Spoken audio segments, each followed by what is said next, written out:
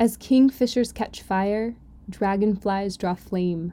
As tumbled over rim and roundy wells, stones ring. Like each tucked string tells, each hung bell's bow swung finds tongue to fling out broad its name. Each mortal thing does one thing and the same, deals out that being indoors each one dwells. Selves goes itself, myself it speaks and spells, crying what I do is me, for that I came. I say more. The just man justices, keeps grace that keeps all his goings graces, acts in God's eye what in God's eye he is, Christ, for Christ plays in 10,000 places. Lovely in limbs and lovely in eyes not his, to the Father through the features of men's faces.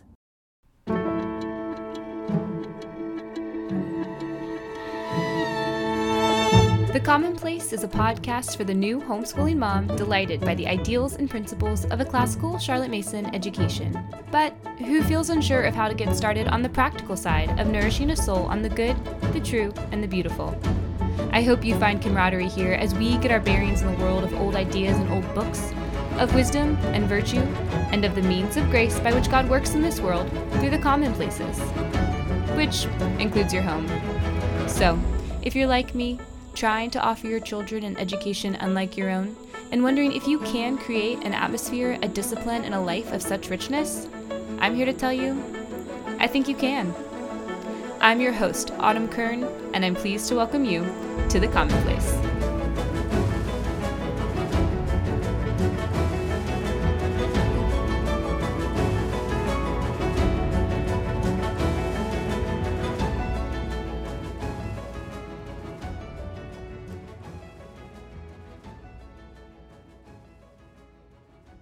So, now you know, it's not only my children who memorize poetry around here.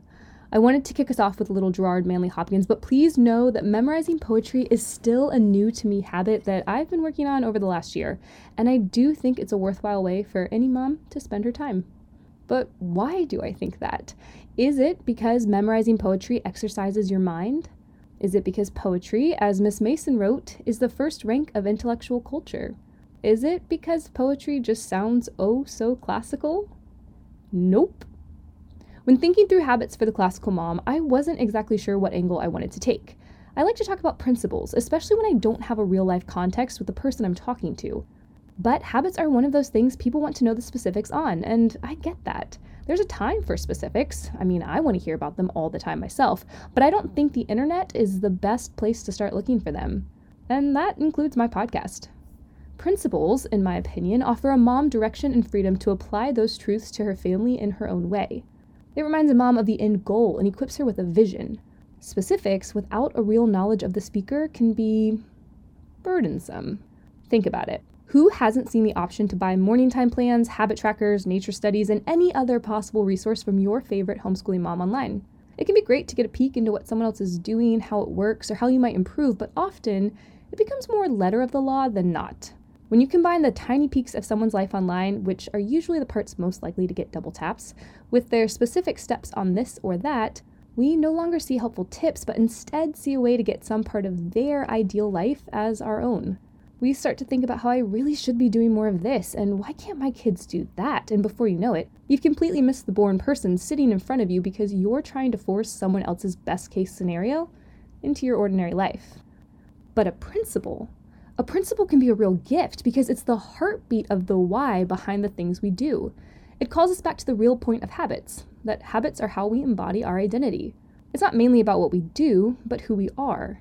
A principle reorients us back to the truth at work, who God says we are and what we ought to do, and then we're free to live it out in the differing habits that best fit us and our homes. Which takes me back to poetry. Why kick off a Mom Habits episode with poetry? What's the working principle? It's beautiful. A few weeks ago, a woman told me I'd demean women because I made the hierarchical distinction between Bach and Cardi B. Maybe you remember episode 2, but my point was that the aesthetic world is not a flat playing field, and it matters how you spend your time.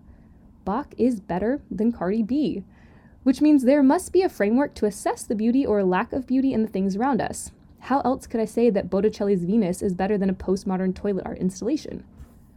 The fact that we shift uneasily in our seats and feel compelled to say that while we like these composers and artists and writers, but others don't need to, is evidence that we, as a culture, have missed the mark in education. I was recently reminded in an article that it's the untrained mind that lacks an objective value system. The world grows dim and ugly because we don't understand how to really see beauty. We haven't been trained towards it. It takes more effort, attention, and time to understand and enjoy Milton's Paradise Lost, or to really study a Monet. Flipping on Netflix or penning pretty clothes is significantly easier, and really, who am I to tell you that one is better than the other? Now maybe you're thinking this subjectivity isn't too bad. We all have preferences, and that's of course true when you're choosing between Shakespeare and Dickens. But what happens when we repeatedly choose between the lasting and the superficial keeps winning? What happens when we regularly feast on the songs, books, shows, and images that won't be remembered in 100 years, if even remembered beyond the next Instagram scroll? It shapes us in detrimental ways. As my best friend, Clive Staples Lewis, said, it will leave us as men without chests, by which he meant that a loss of objectivity in aesthetics, or beauty, creates a lack of courage. Why stand for something whose worth you can't know? What is there to defend when nothing matters? And this is the reason why I'm taking this angle of habits born of beauty. From what I can tell, homeschooling is not for the faint of heart. It requires conviction, sacrifice, and suffering long for love. We need noble and definite ambitions. To be moms of virtue and wisdom, those women who are filled by and pour out truth and goodness in order to journey with our children into a true education, well, we need a steady interaction with beauty. Beauty is what attracts us to truth and goodness. It captures our imagination, develops our tastes, and allows us to see God's work in the world. It trains us towards delight and touches us with the emotion of the gospel story. Beauty orders the things around us. It points to God and calls us to repentance, which is, of course, the starting place of a true education. Beauty is the marked measure of grace, a basis for courage, and a principle for forming habits. Beauty is how we learn this, not that. It's how we live as keepers of truth and goodness, how we grow in character. And as we already know, character is formed through habit. Habits for a mom are a lot like habits for your kids. We want them to turn us towards what's good for us on a deep soul level. They aren't necessarily about what feels, quote, best for me right now, i.e. lazily listening to a YouTuber review skincare products, but more about what is best for me in the long term as I grow as a person, i.e. reading and meditating on Proverbs as you get to bed on time. I'm guessing you're already thinking about ways to bring more beauty into your rhythms. In my mind, the type of mom that leans towards classical education is probably already bookish with an interest in the snobby things like art, language, and history. You probably dance party to classical music. I'm just kidding. That was too far, even for us. But I bet you're already connecting the need for beauty to your normal rhythms, and that's as it should be. As born persons, we were made to pursue beauty, but it's important to note two characteristics of the pursuit. First, it's not always done through the uncommon things of beauty. These are exceptional artists who made exceptional works of art. They're exquisite and a feast all on their own, but they're also a lot. If you're feeling kind of overwhelmed at the idea of only ever spending your time on the classical things of life, you should. It's an overload of immense beauty. We're just finite creatures. We can't stand such uncommon glory all of the time. But not being made for a non-stop viewing of the uncommon beauty doesn't mean we were made for the cheap imitations. Looking at you, terrible music and toilet art installations. The necessary complement to the uncommon things of beauty is the common things of beauty. A Sunday church service, singing a hymn with your kids at home, really good soup with fresh baked bread, a fairy tale, a sunrise, a prayer book. Commonplace beauty is all around you because God remembers our frame. He knows we're dust, and he speaks beauty to all parts of the image bearer in the uncommon and the common things. Which leads to the second point. This pursuit of beauty should be done in tension with ordinary life. This is one of the main ways pursuing beauty through rhythms is distinct from the modern idea of self-care. You may certainly find ways to pursue beauty that overlap with self-care activities, but while many self-care conversations revolve around me time and getting away and special things, pursuing beauty is a means of grace in the middle of cleaning bathrooms and afternoon read-alouds. This actually has a fancy name in the classical tradition. The pursuit of beauty, as well as truth and goodness, in education, philosophy, or theology is called scholae.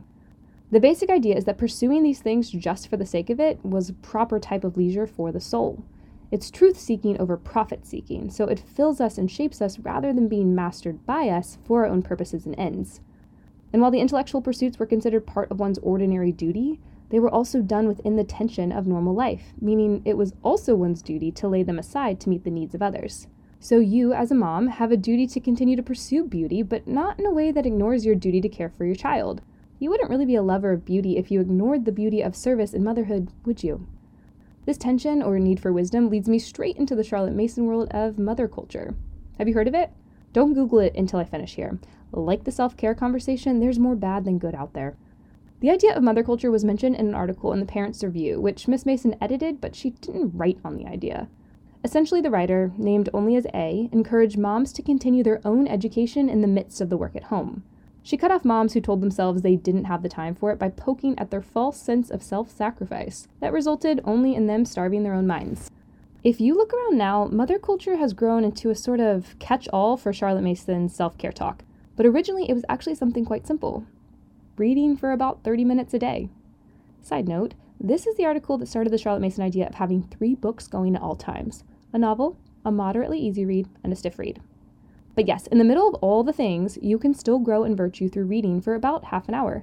It allows you to mentally wrestle with characters, actions, and how to deal with them while you clean up blocks and cook dinner because you're regularly engaging in beauty, conviction, and action through story. And it prepares you for what's to come in your home education. As our kids grow and wrestle with the ideas we bring to them in this generous feast of a curriculum, we need to be able to discuss and foster wisdom with them. How can we do that if we moms haven't fed our own minds? How will our soul's rational, spirited, and competitive parts have formed if we've spent our pockets of time on our phones for 10 years? How can we train our kids' eyes towards beauty if we haven't dwelled in it ourselves?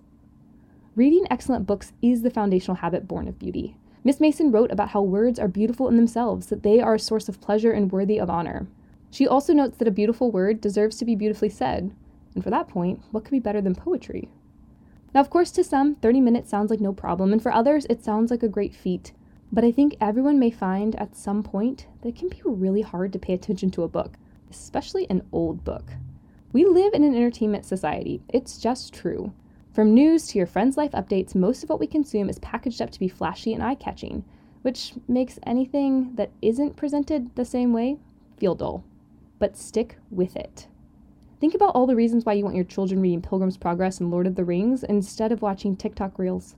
They're probably the exact same reasons you should be reading. I know I've said it before, but we were made for story.